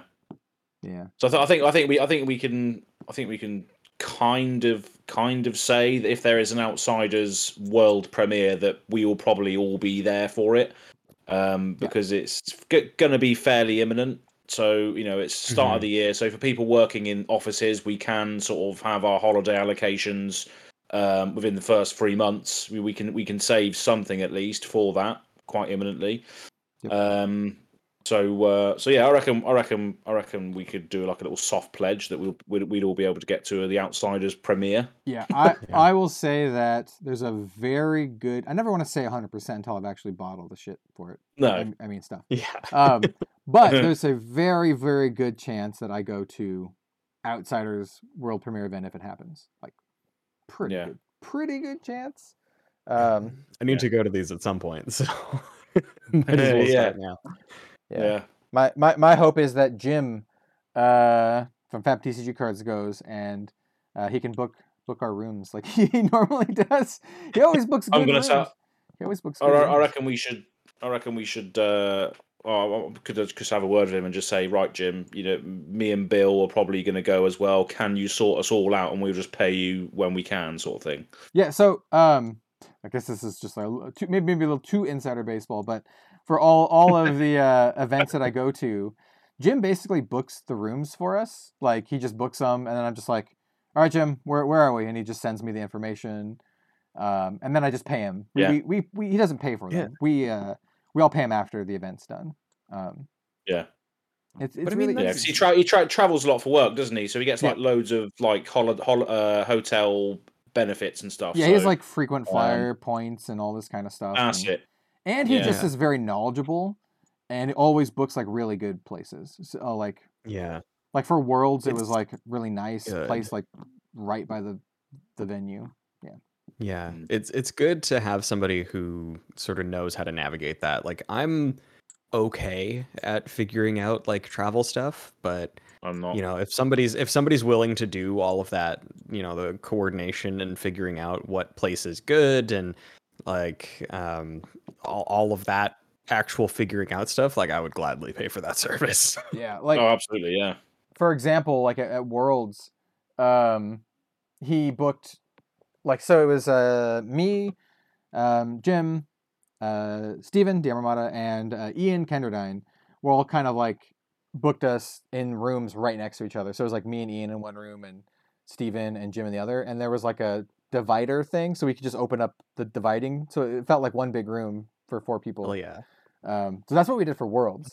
And so for other events, it would be cool. So I hope Jim goes too, because then we could be like, Jim, please book us some cool rooms. And it's just fun. It's just fun to, be around all, your friends and stuff. See everybody. Rather than staying at the Flamingo Hotel, which is basically like a 25-minute walk away from the venue. Yeah. And what I had to do was get an electric scooter to and from my hotel to the venue every day, which was fun. The first day or so, it was like, oh yeah, going around San Jose on the scooter, like loving life. And then when you're fucking pissed at like 2 a.m. in the morning trying to get back on the scooter, and you get lost in an American neighborhood, you're like, oh, where am I? Yeah. Like the average journey on the scooter was like literally 5 minutes from the hotel to the venue, but on the last night, my last journey clocked in at 30 minutes. Wow. So I was it was ridiculous. I don't know where I went. Plastered grit on a wheelie board. Literally, I was a liability that night. Oh god! Yeah, if I got stopped by the cops, yeah. Maybe that's bit incriminating information on the Living Legends podcast, but never mind. Hey, you're not even. They won't be able to find you now. You're not even a U.S. citizen. You're good. Yeah. Or am I? Who knows? Yeah. Oh God, he's too good at that. Yeah. Meanwhile, I try to do the opposite. Hello, governor. Hello. Yeah, I can only do like the terrible like Cockney. I can't do like a normal British. It's always hello. just like hello. Oh, it's so bad. Lovely old job. Fantastic. That one's okay. I have some precedent from Azz for that one. Lovely old job. Yeah, lovely old job. I can't do it. I can't. I try, but it doesn't sound good. So I'm not gonna. Lovely. Well, it just sounds normal. It just says lovely, job. Or it sounds like really bad and forced. You just have to pretend that you're Michael Caine. Lovely. That's it. Caine. Yeah, lovely. Lovely. Michael Caine. Yeah. Lovely. I can't do it, man. It sounds too much. Anyway. Wow. Anyway. Yeah. Oh wow. That's real. This will be a quick podcast. It'll be an hour long, an hour and a half later. Yeah, it's funny. Doing stupid accents. It's funny because it's longer because it's less structured and it's just more random garbage. Yeah. Fun. How about you, Bill? What are you thinking for next year for the good old Spike Feeders Fab? I know you said you had some plans and stuff. Yeah, so I am still working on getting us ready for the resurgence, the reintroduction of the Goliath Gauntlet. And like I said, it basically just revolves around. I felt the need to build new decks every time. So so I'd be like, "Oh, Elliot, do you want to be on a thing?" And he's like, "Yeah, I have this deck." And to his credit, he did also have a few other decks. So I didn't have to do it exclusively myself every time. But like, if we had Jan on, he has like his one deck. He doesn't really buy all that much product. He has like, a wife and kids and stuff, and like a real adult situation where he doesn't have infinite disposable income like I do. So it's like, okay, well, you have your deck, you'll play that. You're comfortable with that. That's fine. And then to get a gauntlet of 5 decks, I would just put together all of the decks myself. And it just takes a while, like just to find like what decks I want to play. Sleeve them. And sleeve them up. Many hours, Make sure that it's all good. And then, it just ended up being so much extra work that I was just like, I can't do this. I just don't have the mental capacity. So we're going to be changing it to we will have like a dynamic deck for whoever the challenger of the gauntlet is, whoever wants to go through the trials. They'll be whoever they want to be, and then the gauntlet is going to be like kind of just a set of 5 decks that represent as best as I can get them different play styles. So it'll be like, this one is more of a slower control deck, this one is an aggro deck, this one is more of a mid-range strategy, and like sort of stuff like that to keep it more of like a representation of actually trying out how flexible this deck is. Like, are there weaknesses, are there whatever. And for that, I'm just going to have 5 different decks that I'll update like every now and then. And maybe like, as new heroes come out, I'll swap out a deck from it. And I'll make like incremental upgrades, but it'll just be, these are the 5 decks for the Gauntlet, so that I don't have to worry about that. We just have to worry about who's going to be playing in it. And yeah, so that will make things just a little bit easier on my end specifically. And hopefully then we'll be able to get back into weekly or semi-weekly videos, probably weekly, because I mean we can film all 5 of them in a day if there's no actual like setup that needs to be done. So yeah, anyway, so I think there were a few people that have been asking me about that. Specifically, my friend Kaylee messaged me a little while ago and asked like, oh, like what part of the Goliath Gauntlet did you find unsustainable? And I didn't respond to it, and it's not because I was ignoring her. And again, she listens to this podcast, so Kaylee, I wasn't ignoring you. I just didn't really have like a super solid answer.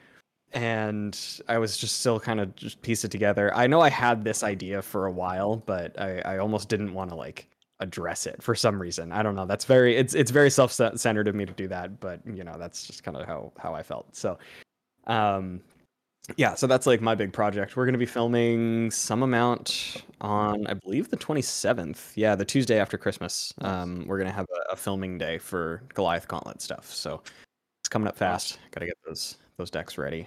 Nice. And yeah, the other thing for the new year that I really want to do is I kind of fell off the wagon in terms of actually going to events, and that makes me feel kind of bad.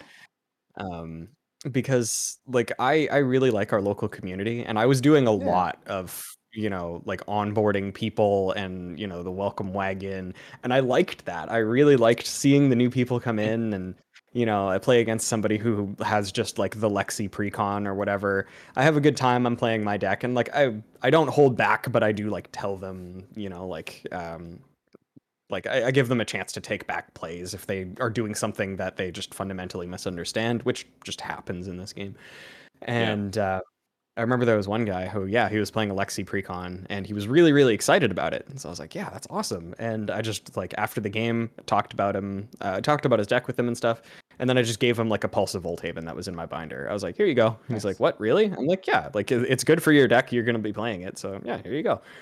And, yeah, just those tiny little things where it's like, I don't need this Pulse of Volthaven. So it'll work for your deck. And if you like it, then this will help you. And it just feels good to sort of create that community and that sense of belonging and acceptance. So I'm really going to be making more of an attempt to actually go out to events. I know the next event that I'm absolutely required at is I believe it's the ProQuest in January. And I'm going to be judging that. And so I'll get the Soraya sleeves and stuff, but at least I'll be there. That'll help. Nice. Nice. Yeah. Very cool. How about you, Az? What are your plans for 2023 Go Again Gaming?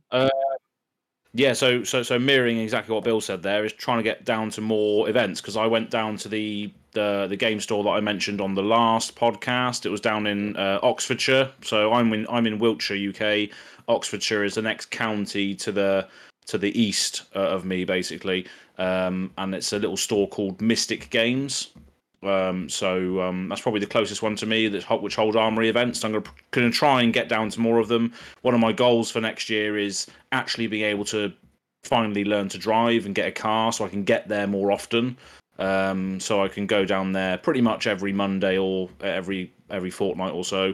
So yeah, personal goal for me is just learning to drive so I can go places. And when I travel to USA or wherever I might go next, I can rent a car and get around easier. Just makes things a lot easier. Unless you're in Canada where you're just snow under mountains of snow, you can't drive anywhere. But yeah, that's one of the personal goals I have. Content wise, got loads of different things that are on the list. So first of all is the What's the Card trivia show, which is going to start next year. So I'm going to be doing that. Got a lot of people sort of interested in doing that and being involved in certain panels.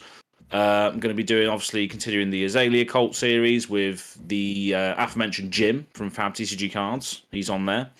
Going to be starting a Clash series, weekly sort of casual gameplay series with another very, very small UK-based content creator. And it's going to be edited in the way that I used to do gameplay series, so it's going to be good to watch. Travel vlogs, so anywhere I go, I'm going to try and take the amazing GoPro with me, so I can try and get as much footage as I can. Just stick it in people's faces and see what sort of gold comes out. So yeah, vlogs, and then I'm going to try and get back to doing a local game store series as well. So I did 3-4 episodes of that in the first year on YouTube, and it was received quite well. And I've already got a few game stores that have said that they want to get involved with it again. So I'm going to go travel to those and do like a little store spotlight as well on those. So I really enjoy those. Love going to different cities and traveling around and seeing game stores, like going to France and meeting the magnificent French man in Rock and Bowl. That was good fun. But yeah, that's what I like doing. I like traveling around and meeting people and doing stuff. So yeah, lots of different things. Nice.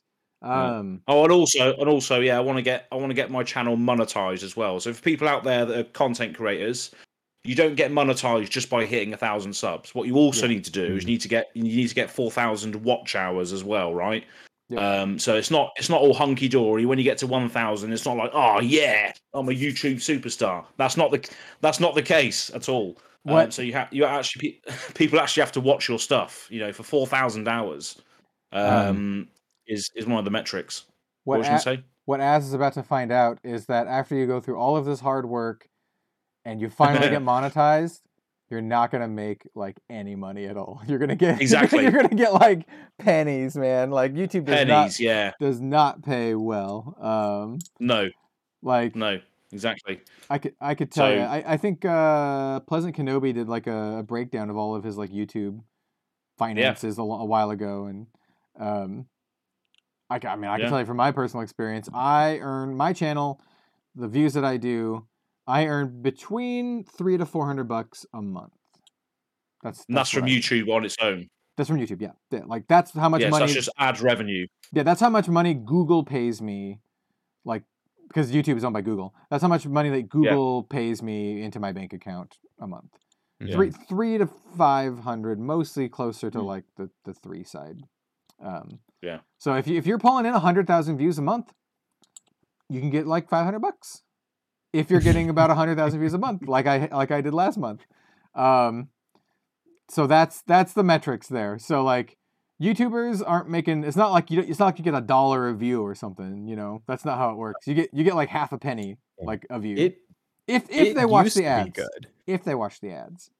Yeah. Yeah. It's kind of wild. That's what like Patreon and doing like other work is really good for. I mean, personally, so this is another like just personal. This is a very strictly like business thing this is just a personal thing that I want to do more of next year. This year is a year that I actually worked with some TCGs doing consultant work, and I also did some sponsored stuff with some companies. Next year, I'd like to do a little bit more of that kind of stuff. Like, not a ton because I like doing whatever I can, but doing that kind of work is great and helps pay the bills. So exactly.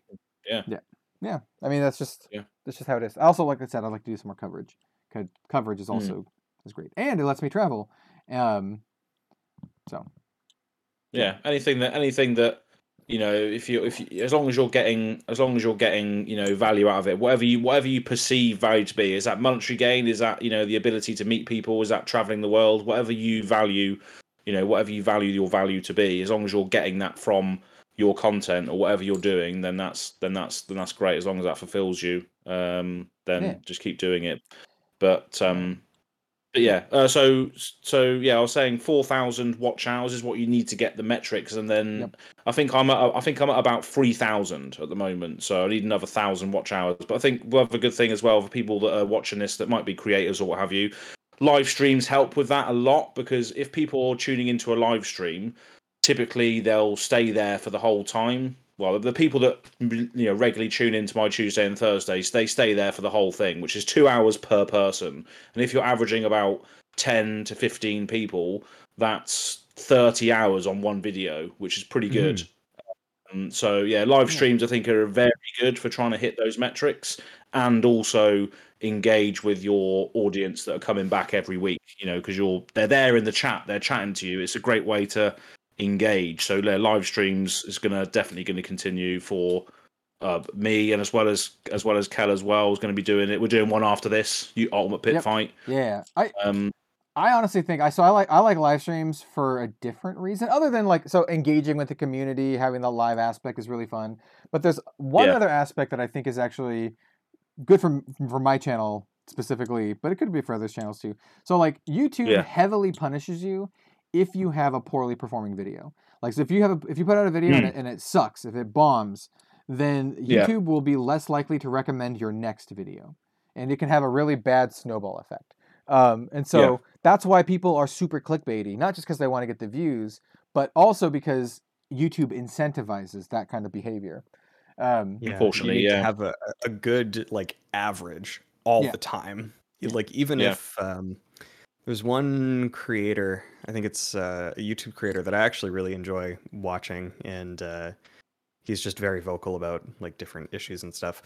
It's a channel called How to Drink, and he just does cocktail stuff. He does bartender stuff. He's really cool. He's really funny, but he's very vocal about how shitty YouTube is to content creators. And it's I think at one point he saw somebody say oh yeah, it's okay. You can take a week off on a video if you're just not feeling it. It's better to put out good content than a bunch of content. And then in his on his dashboard, it was because you didn't put out a video last week, we're not recommending your videos as much. It's okay, so that was a lie then. It's literally telling you put out as many videos as you can. You have to do well on them. It sucks. It can be so soul crushing. Yeah. But yeah. So that's where, in my opinion, find something that works. Live streams come in. Because live streams and shorts, I don't like shorts though, because I'm not a TikTok kind of person, and shorts remind me of TikTok. Unless I have a fun idea, I'm not going to do it. I had a fun idea for Warhammer that I posted on my Warhammer channel that has a lot of views now, but it was just a funny thing about anime and Warhammer. Live streams are I think a way for me to showcase games that I don't think will get a lot of views, but I can still make content and have fun with them. Because if I have a stream and the stream doesn't do very well, YouTube doesn't give a shit. YouTube doesn't care, that the stream didn't do as well. Because it judges the metrics separately. So, I might be streaming not more, but that's where I might put these other games that I kind of want to do a video on, but I don't think it'll do well. Soulforge. Yeah. I just played Soulforge with Ian, and I was I don't think Soulforge will do that great. But I could do a live stream. It'd be fun to play it, and people can help us because we're new. And if it doesn't do very well, who cares? Exactly, yeah. Doesn't hurt my channel. So that's where I might put some of the smaller games that I don't plan on covering more often. That are just random one-offs. Other games like Sorcery and not Genesis. I do like Genesis, but Genesis never does very well for views. Grand Archive. I will put those on the main channel because those ones actually do well. Those will get average or better-ish, type of views, 1,000 plus depending on the topic. So that's one thing that I have thought about a lot. Not just next year, but just in general. I want to do live streams. Obviously, it's mostly going to be Flesh and Blood, but occasionally it could be a different game. It could be even a dead game, right? And I think that space, just in general, by the way, that the tabletop card gaming stream space is super undertapped. No one, almost no one does it, especially in trading card games, because everyone who does it plays Arena or Yu-Gi-Oh! Duel Links or whatever it's called. Yeah. They play the digital versions. They don't play the physical versions. The only bigger people I can think of is Team Covenant, and no one else. There's like board game channels that do it, and there's like Warhammer channels that do it. But for trading card games, like physical trading card games, it's like Team Covenant. So that's a tip to folks out there who, if you want to find a niche in the content creation space, that's one that I think is like wide open. And so it's something that I might be doing a little bit more just for fun. Like, so if I want to have like play a dead board game with a friend, or a dead card game, like, we can do that. And doesn't matter if it only gets like, 500 views or whatever. So yeah, that's something I think about a lot. To cap this off, let's talk maybe a little bit about our plans for Living Legends in 2023. That's this podcast, the one you're listening to right now. Yeah, this one. Yeah. Yeah. So I have some guests lined up. They're really exciting guests. A lot of guests from LSS. I want to continue to get more guests from LSS. So fans of Flesh and Blood and just, everyone out there can get a better understanding of Flesh and Blood as a whole. Like, not just the card game aspect, but maybe some design, maybe some art, maybe some, like we talked to Alan about organized play, like all aspects of this game that we love that goes into making the game what it is. And so the next guest we have lined up, we have Sam Yang has agreed to come on in January. So Sam will be on in January. We're going to talk about art. It's going to be a lot of fun. Maybe talk about a little bit of like design and all that kind of great stuff, the creative side.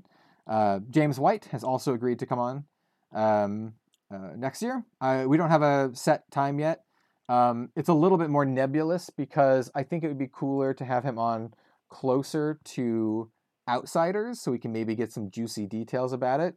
Absolutely, yeah. He'll probably be more willing to give us some little exclusive tidbits if it's closer to the launch. And then obviously we're gonna have the professor on at some point as well. Basically, he just told me whenever. He's just like, let me know whenever. And so when we have a good time next year. And then other than that, there's a bunch of other folks from LSS that I would like to invite.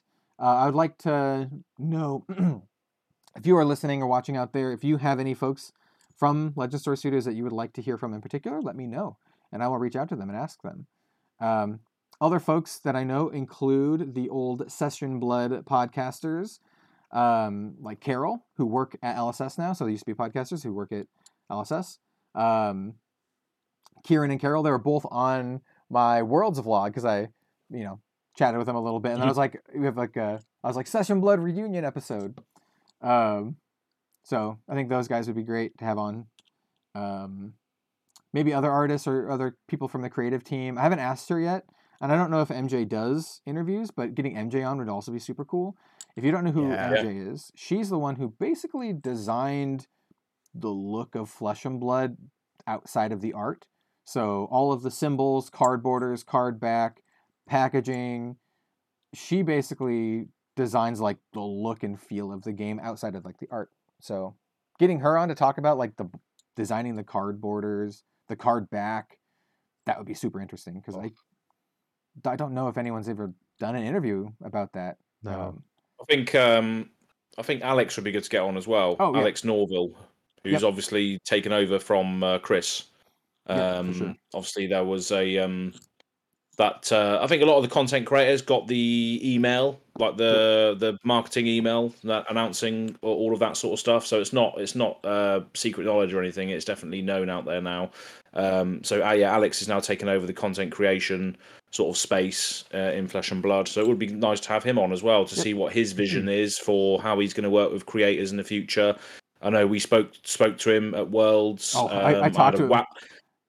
Yeah, I talked to him for like 2 hours. I talked to him for a long time about stuff. There's some cool stuff that's going to happen next year. But he had a wacky vision for an Azalea scene. That's all I'm going to say. Really, okay. Azalea walks into a bar and kicks loads of people's asses. I don't know whether that was a hint into Outsiders or whether that was his vision for something else. But that's what he said to me. I can see that happening. I think he's got a good mind for it. Like I said, I talked to him a lot. And it sounds a lot like they want to focus more on the lore and the characters. World. And I think that's really important. We talked about it earlier in this episode, but people can really connect to these characters, and focusing more on that, I think, is great. I think it's just really, really good. So definitely. Alex would be good. Just so people know, by the way, and so there's not any like speculation or anything. Chris Bewley didn't get fired or anything. He's actually just going to pursue some lifelong dreams of his. It's something that I've known for a little while. Chris told me like I don't know, like a month or so ago. So it's actually like kind of like a bittersweet thing. He's like moving on to things that he wants to do with his life, which is great. And we have Alex replacing him, and Alex seems like a really cool guy. So I think it's just all good. Yeah. I just want to mention as well. I've got a couple of I put in my Discord. I've got like a Living Legends mailbox where I say, I said, what's everyone's goals or hopes for next year? Can be personal or fab related. Going to be talking about the topic today. So a few people have said. So Andrew, I'll shout you out. Hoping to support the LGS and get a community of fab going locally. Nice. Plus hoping to get to an event and meet some more people of the Discord. So he's speaking about that one. Someone else is saying Big Boss Book Club along with Mason. I'm hoping to support the Card Tavern, getting their fab community off the ground before the next kid comes along, and I can't get there for a while. So a lot of people want to get down more to local game stores, similar to how me and Bill want to do that. We want to get down more and try and hopefully support that more in the future. Someone saying they want to hit their deadlift goal from something else. So other people want to get healthier in the new year. But what do you want to do? People watching this now or in the future, what's your goals? Leave a comment in the section below as to what you want to do, because there's fab or personal. In addition to commenting what we said earlier that I already forgot about because I have the memory of a young squirrel, comment that as well. Comment both of them. We'll know if you lovely old job it was. Yeah. Old job. So we'll know if you've watched the whole episode if you comment both of those things. So your goal, your personal or fab related goal, and then also a lovely old job like on the end of it. Like this 2-hour episode. It's actually 2 hours. Yeah. I've been recording for 2:08, and we chatted for like 20 minutes before, so it's a little bit under 2 hours. I mean, that's just how these go. Like par for the course. The LL pod. And then here's some other things. I don't think we need to particularly hit these goals, but I think it's cool and fun to set goals too. So we've been doing Living Legends for half a year now, like 6 months. I know it likely won't be 100% consistent because we do things or there's events, but I would like to continue the once a week kind of thing if we can, as best as we can. Basically, that's the goal.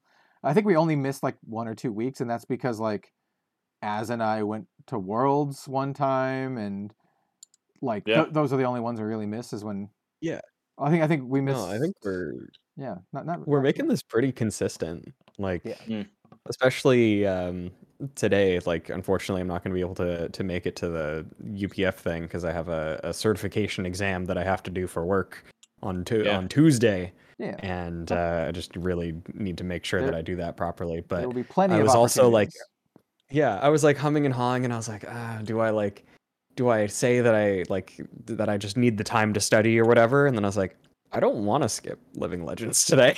I want to talk. I want to talk to you guys. I want to just be part of this. So it's. And then obviously we want to be a podcast that you listen to and you show up every single week, dear listener and or viewer. And we saw a lot of folks at the end of the year like showing like, oh, these are the podcasts we listen to, and we were on like a good number of the ones at Flesh and Blood folks, which was awesome, especially considering we've only globally as well. We've only been around for 6 months, where a lot of the other folks have been around, for the whole year. So, it would be cool if we can get on more of your lists, on all of your top viewed lists. And I mean, it was like I said the other week, like it's just so humbling to see people like actually supporting us and stuff, and our episodes do like so well, and it's so like it just warms my heart that people like comment. Like I read all of the comments on everything. I keep looking back on our videos to see when new comments show up. I just, you know, I don't want to comment using my own personal YouTube because that just makes me feel too exposed. But I do read every comment, and there are so many nice ones. And like you had mentioned, there was that other comment about that couple that went to their LGS and got kind of stomped, and I was like that sucks. But like, you know, I think that is the type of engagement I want to see, because there are changes that should definitely be made to just games, to Flesh and Blood events in general. And I think there really actually should be more of like a casual focused night, which is something that I think Kel has been saying for a long time. But yeah, hearing those stories is great every time. Like, I appreciate everybody, and it's just been such a wild ride these past 6 months. What we should do, and this is like way far out, if we all manage to make it to an event together next year, which I really think and hope we will, we should do like a community thing. Like maybe we'll have a community UPF game or something like that. So like we'll have like a Living Legends community thing. So if we're all at the event, we'll schedule a thing. We'll tweet about it. We'll be like, hey, we'll do a thing at this day at this time. Come join us. Just play some UPF or whatever. Maybe we can come up with some little thing to give out or something. I don't know, but it'll be something. It'll be fun. And if it's like most Flesh and Blood events, we could actually make it into like a pseudo official thing, because you can do play anywhere. So we can have folks sign up for it and like that kind of stuff. So let us know if you're interested in something like that too. But if there's like a Outsiders world premiere event and we're all there, I think it would be rad as hell to do that. So absolutely, yeah. So look forward to that. Definitely. Look forward to that in 2023. I think we're gonna skip the Arsenal step this time because we've already been talking for like 2 hours. We'll do that. Yeah, I think we've Arsenaled throughout the day. Yeah. We'll do that next week probably. But thank you all so much for taking the time to be here. Appreciate everyone who like just watches and listens. You're all awesome. I wasn't lying when I said we have the best community. We have the best community. You're all great. Yeah, there was a whole episode. There was a whole episode based on we had the best viewers, wasn't there? So we do have the best viewers. Best viewers in Flesh and Blood. Let's go. Viewers and listeners. Yes. Yeah. Absolutely. Best viewers. And the couple that commented about getting battered by angry pirates or whatever the context was. Stick with the game, because obviously, as we've discussed in this episode, there will be more social and casual formats where you can play whatever you want to play, but more, against a game system or around a table with other people that are, similar mindsets. So at the very least, you can trust us to be paragons of that. Yeah, exactly. Yeah, and I'll keep suggesting it to LSS and whatever, like support casual game nights or social game nights. That would be so good. And like I said, we talked about it prominently in this episode. UPF, LSS, they're aware of it, so I don't think it's out of the question. So exactly, and hopefully that can translate into like a PVE kind of thing, which would be cool too. So with that all said, where can folks find y'all? Let's go to Azz first this time. Cool. Yeah. So I'm Azz from Go Again Gaming. As you can see on the screen here, if you're watching, all the social tags for me, Bill, and Kel will all be in the boxes. On Twitter it's at Go Again Gaming AZ, and on YouTube it's just Go Again Gaming. And focus mainly on our supreme leader Azalea at the moment. Maybe in the new year, we'll, as I said, we focused on other series and other things as well, where I might actually play a different hero for once. But we'll see. Gus on Go Again Gaming YouTube, so you can go check out there. You need to clickbait the hell out of that video if you ever do that, and you need to like green screen you, and you're like, it's like Azz plays different hero, and then there's Azalea, and she looks like sad or crying or something. She has like the crying meme face. Yeah. Oh. As his new favorite hero, Viserai. What? Yeah. That's here we go. You got to do the old-fashioned clickbait with like the National Enquirer magazines that you see at like grocery store checkouts. Yeah, where it's like Azz cheats on Azalea. Yeah. She's in shambles. Yeah. Yeah. Wow. Oh man, no, Zelia's wearing like sweatpants and holding like coffee or something. Seen outside of like a Tesco's. No makeup. Yeah, exactly. Oh, yeah. Damn. The breakup is real. Oh, Yeah. it's so good. I could picture it. Yeah. I still come crawling back. You know, I still come crawling back. It's the corset. It doesn't matter if you dominate me over and over again. It doesn't matter, my love. Just do it again, please. Anyway, carry on. Throw it over to Bill. Get out of there quick. Sorry, we're having way too much fun with this. I am Bill from the Spike Feeders. You can find me on Twitter at BillTSF, and you can also find me on YouTube at the Spike Feeders Fab. As I was saying earlier in this episode, we do live gameplay content. We're in a little bit of a hiatus, but we're going to be hitting 2023 pretty hard and attempting to come back with some excellent content for everybody to enjoy. And for everybody that was supporting me previously, thank you so much for your patience and for your previous support. Hope to see you in the new episodes. Hell yeah. Lovely. Yeah, so once again, thank you all so much for watching, for listening, and we'll see you next time. Have a good one, everyone. Thanks so much, everybody. Peace.